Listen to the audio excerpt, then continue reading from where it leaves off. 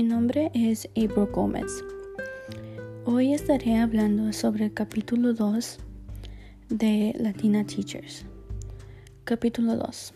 I just fell into it. Pathways into the teaching profession. Este capítulo se trató de una maestra que se llama Miss Franco y cómo ella fue y se decidió de ser maestra. Al tiempo de yo leer este capítulo, yo me relacioné mucho porque al igual que ella, yo también tuve un proceso que viví para decidirme que yo quise ser maestra. No fue un proceso de que yo decidí después de varios años de mi vida, sino esto fue un sueño de que yo tenía desde que yo era una niña. Entonces, mucho de esto empezó cuando yo entré a pre-K. Muchos estudiantes que yo he conocido no tuvieron clases de pre-K. Ellos luego entraron a kindergarten, pero yo sí tuve la oportunidad de entrar en pre-K. Pre-K fue la única clase en cual yo tenía en inglés y en español. Entonces, cuando yo estaba en pre-K, yo tenía 2 maestras y yo a esas 2 maestras las admiraba mucho. Entonces, en ese tiempo, como yo las admiraba mucho, yo siempre actuaba como ellas. Siempre iba a la casa de mi amiga y le robaba sus zapatillas a su mamá para que nosotros jugáramos como si fuéramos las maestras. Y entonces, unos pocos años después, a mí me regalaron un pizarrón con muchos marcadores de Expo, y con ese pizarrón yo siempre jugaba con mis primos menores, la maestra y sus estudiantes. Me acuerdo que cada fin de semana me sentaba con ellos como si estuviéramos en clase. Entonces, años después, yo siempre le he comentado a mi familia que yo siempre he querido ser maestra. Entonces, al ser una maestra, muchas personas te apoyan y otras personas no. Muchas de esas personas que no te apoyan, bueno, en mi caso, muchas de las personas que no me han apoyado en ser maestra es porque siempre me han dicho que ser maestra no es bueno porque no pagan lo suficiente. Entonces, en mi caso, el dinero no es lo que importa, sino los estudiantes, impactar las vidas de los estudiantes y ayudar a sus padres de familia. Entonces, yo antes de que me decidiera bien de ser maestra, yo nunca tuve la oportunidad de tener una clase en cual yo iba a visitar o que yo les enseñaba hasta que yo estuve en mis 2 últimos años de la preparatoria. Entonces, durante mis años de preparatoria, yo tuve la oportunidad de ir de voluntaria a una escuela que es de Head Start, que están ahí niños de 3 a 5 años. Yo tuve la oportunidad de enseñarles un poco los números, los colores y cómo pegar cosas a unas cartulinas, y entonces fue una experiencia muy bonita. Entonces no tuve mucha comunicación con ellos por el cierto tiempo que estuve en las clases, pero fue una experiencia que yo aprendí mucho, que yo me di cuenta que ser maestra para esa edad es algo que yo quería.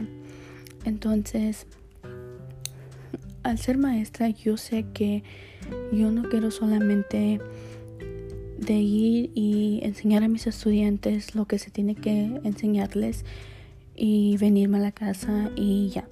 Yo sé que para mí ser maestra es impactar sus vidas, ayudarles a mis estudiantes lo más que se pueda y tener esa conexión una conexión muy fuerte con ellos, porque muchos de los estudiantes pueden venir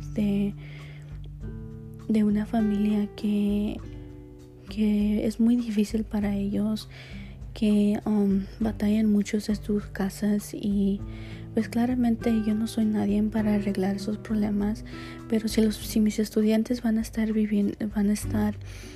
en mi clase la mayoría de sus días.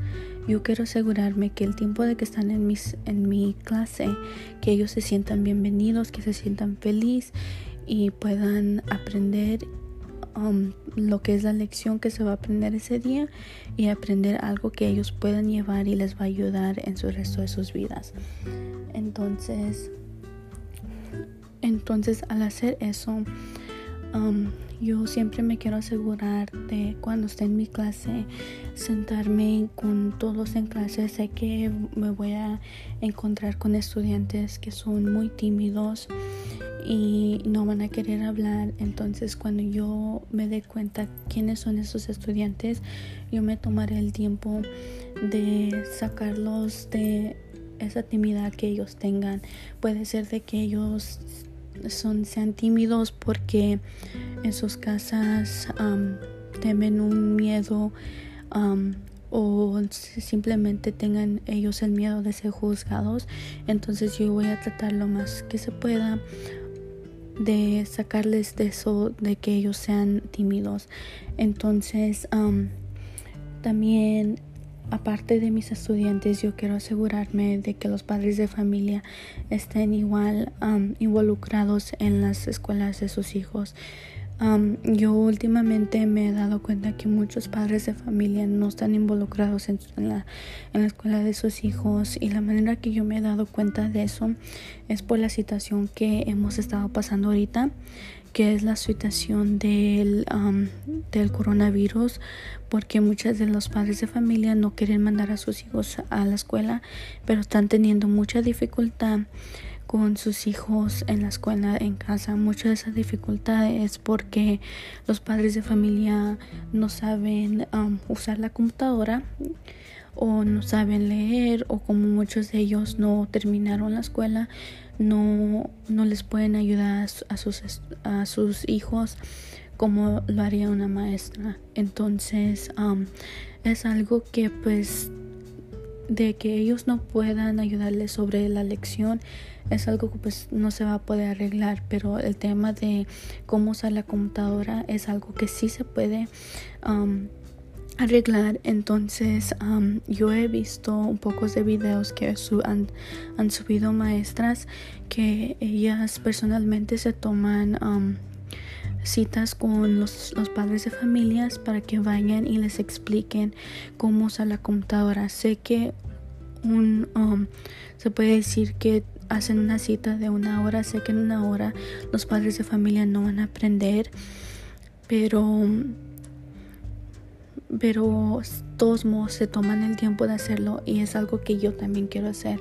Sé que a lo mejor al tiempo de que yo sea maestra, a lo mejor puede ser que todo esto termine, o uno nunca sabe que puede estar continuando esto. Entonces, como esto va a estar continuando, yo me quiero preparar en ayudar a los estudiantes y a sus padres de familia, para que ellos se sientan contentos con la ayuda que yo tenga, porque ellos van a poder, si yo ayudo a los padres de familia van a poder ayudar más a sus hijos, y entonces los hijos van a estar más contentos, van a estar haciendo mejor trabajo en la escuela. Entonces eso es lo que importa, ayudar a la gente, y eso es una meta muy grande de una maestra, es de ayudar a la gente, porque al tiempo de ser maestra no solamente se trata de uno mismo, sino varios estudiantes. Muchas maestras pueden tener más, yo creo, de 20 a 24 estudiantes, y no menos, sino más.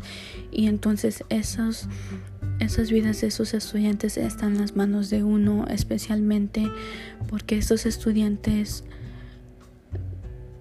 tienen casi toda, se puede decir no toda su vida, pero la mayoría de su tiempo es en la escuela. Entonces es importante de que los estudiantes sean felices, se sientan bienvenidos en la clase, se sientan que es una buena comunidad allí, que donde ellos van a poder aprender muy bien, y y lo que van a aprender no solamente es para que ellos aprendan y sepan cómo, vamos a decir, cómo hacer la tabla del 5, del 10 o del 6, sino es algo más que ellos van a aprender y van a poder llevarse a sus casas.